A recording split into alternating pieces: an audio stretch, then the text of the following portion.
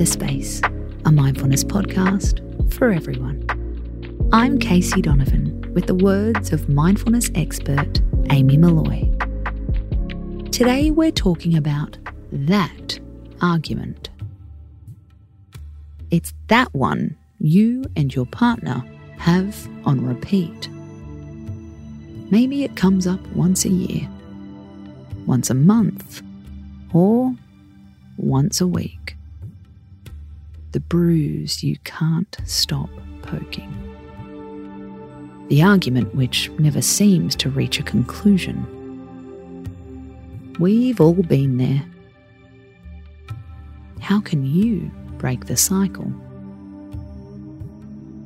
The first thing to know is you are not alone. Even the best relationships can get caught up in an argument loop. This is according to relationship experts. It doesn't mean your relationship is doomed. You might be in the habit of doom spiraling. Your partner forgets to empty the dishwasher. You're exhausted and frustrated. You feel anxious and unvalued. As humans, when we feel out of control, we look for reassurance and safety. What could be safer than a well-trodden argument? A path we've walked 1,000 times in a rage. The question is, what are you really fighting about? Are you mad or are you sad? Are you angry or are you completely and utterly exhausted? Rerunning an argument can also become a habit that is linked to a lack of self-worth in a relationship. We use an argument to form a connection. It can feel better than sitting in silence. We love this question from clinical psychologist Linda Blair. If you weren't arguing about this, what would you enjoy doing instead? The answer is critical, she says. If you can't come up with anything much, you won't have an incentive to break your unhappy habit.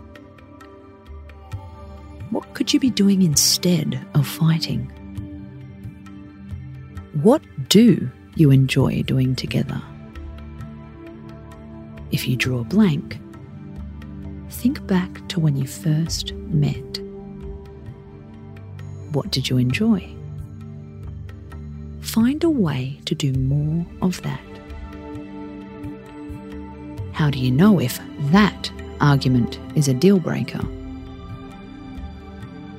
Rerun the fight when you're not in conflict. Next time you feel connected, calm and well slept, sit down together and revisit the topic. Make an effort to see their side. Really amp up your empathy. Try flipping your opinion and see if you can make a stronger argument. You've probably heard us talk about opposite action, the practice of doing the opposite to your urges. What happens if you opposite action your argument? You might find you finally reach a compromise. Of course, not all relationships end in harmony.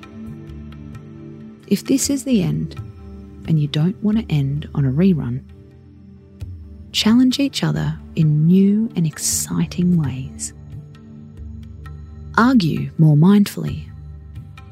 Stay in the present. If in doubt, go back to that question.